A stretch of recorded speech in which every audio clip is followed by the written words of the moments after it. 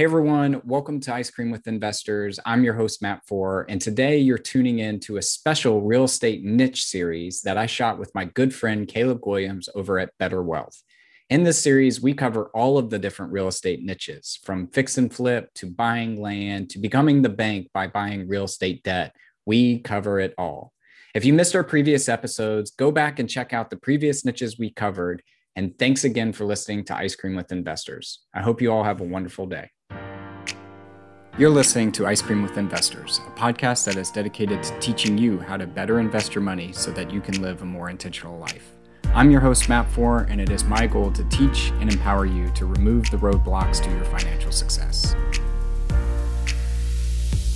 All right, we're talking about crowdsourcing, and many of you have heard of Fundrise or CrowdStreet, and this is just, I think, in the gig economy, it's an ability to get into rental real estate or whatever real estate investments. That's why we have Matt Four here, who's going to actually break this down. But Matt, we're in a series on real estate. I think a lot of people watching this want to get involved in some way, and so we've looked at like single-family homes, multifamily homes, and all types of different strategies that can happen as it relates to investing in real estate. And it's crazy to me because I've had multiple people in the last couple months text me or reach out to me and say, "Hey, have you heard of Fundrise?" I'm like, "Yes, I have.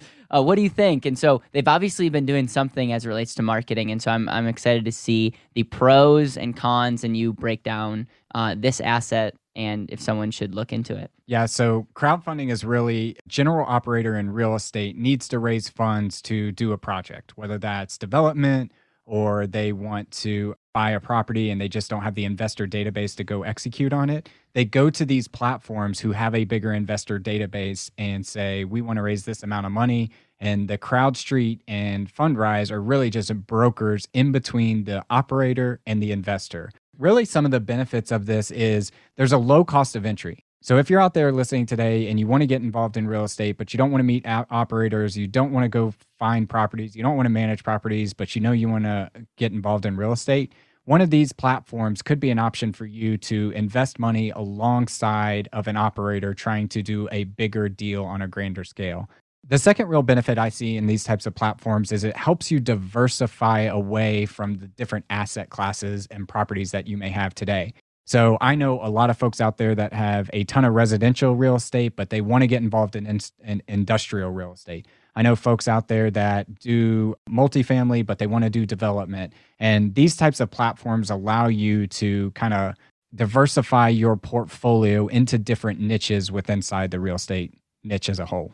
This could be a pro and it could also be a con, but I feel like if you're accredited, you can obviously have access to this, but can you have access to certain deals if you're not accredited? So it depends. When we really talk about accreditation, there's two different funds. I think there's a 506B and a 506C. 506B means that you know that person, but they don't necessarily have to be accredited. 506C means that you can advertise, but you have to make sure they're accredited when they're coming through the door. And both of these platforms offer both of those options. It just depends on the deal.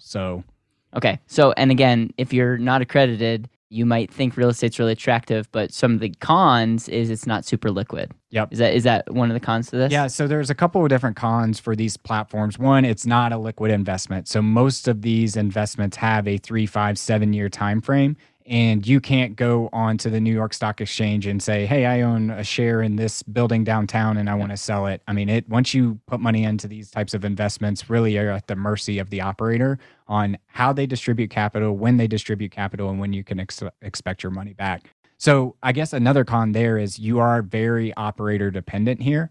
You're on a one-to-one basis with most of these deals to where $1 is going towards one single asset. So you're really trusting the operator that they know how to operate that and trusting that the operator can execute on their business plan to be able to provide you that return. And then the last one I would say is I am an accredited investor. I'm going out there and I'm meeting operators and I'm really getting FaceTime with these operators and I'm understanding what makes them tick. I'm understanding their nuances of their business plan and I have access to them. If I invest in a deal, I can call them up tomorrow and say, hey, where are we at? What's going on with this?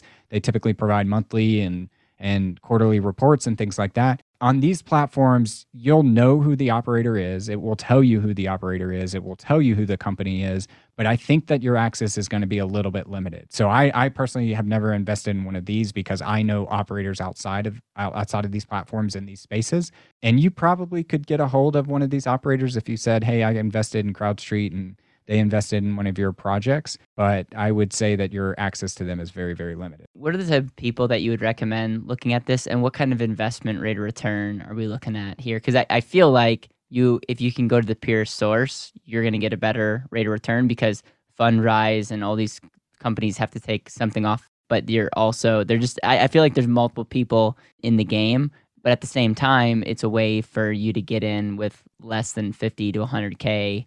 And that's usually the minimum investments to getting into bigger deals. Yeah, so I wish I had a straight answer for you. It really depends, right? If you're buying an A-class property that's brand new and it's in downtown Orlando or downtown Miami or something, one of these big metropolitan areas, you're probably looking at a 4% rate of return, and then they're going to help you participate in the appreciation. So it's more of an appreciation play. I've seen funds on these types of websites that it's purely development. So they haven't even broken ground yet. So you're giving them money to help with the construction cost. And in 5 years, they're going to give you double or triple your money back, but you're not going to see $1 of that over the next 5 years. And that's what I mean, you're operator dependent. Like, that's a pretty risky move for someone you don't know personally, that you would just give them $100,000 and trust that they're able to operate on a business plan. I'm not saying it's a bad move. I'm just saying, like, you just have to know your risk tolerance. And then I've seen stable funds that, like, you're just going to go buy a typical B-class property in 5 minutes outside of Denver or another major metropolitan area, and you can expect anywhere between 5 and 12% on your money. I know that you're careful not to give any advice, or even you're careful with opinions, but who should look into this and who should stay away?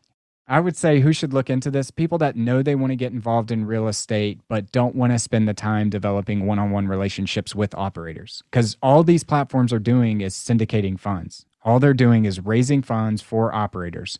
And if you have the ability to go meet some of these operators face to face, you get a sense of who they are, you get a sense of their track record, you get a sense of what they're trying to accomplish. And in these forums, they do a good job. Like, you get a webinar and you get a perspectives, you get a PPM that you can read through and kind of understand where they're at and things like that. But there's something about sitting down for lunch with one of these operators and really truly getting to know them that, I don't know, sometimes I walk away feeling better about where my money is knowing that. So who should get into it? People that know they want to get involved in real estate but don't have the time or really the desire to go build those kind of operators. We're in a real estate series here with Better Wealth with Matt Ford. Do you want to talk a little bit about your podcast and why, if you're into real estate, you should go with Ice Cream with Investors and subscribe? Yeah, absolutely. So the podcast is Ice Cream with Investors. And really, this series is similar to what I'm trying to do with the podcast. We're looking at all different niches in real estate because I believe real estate is one of the most powerful generational wealth building tools out there. It is not the only strategy you should pursue, but it is definitely a portion of your financial picture. So we bring in people that maybe are from CrowdStreet or maybe from some of these operators. Maybe they do fix and flips, maybe they do hard money and things like that. And we really just kind of go through their business model, what they see as the benefits, and allow them to give us some of their knowledge back. So go check it out if you're interested in real estate but don't know where to start, or go check it out if you're into real estate and you're in a specific niche and you want to learn more about other operators in that niche and maybe steal a couple best practices from them. I love it. Thank you for listening to Ice Cream with Investors. If you like what we serve you here, it would mean the world to me if you would like, subscribe, and leave a review on your favorite podcast app.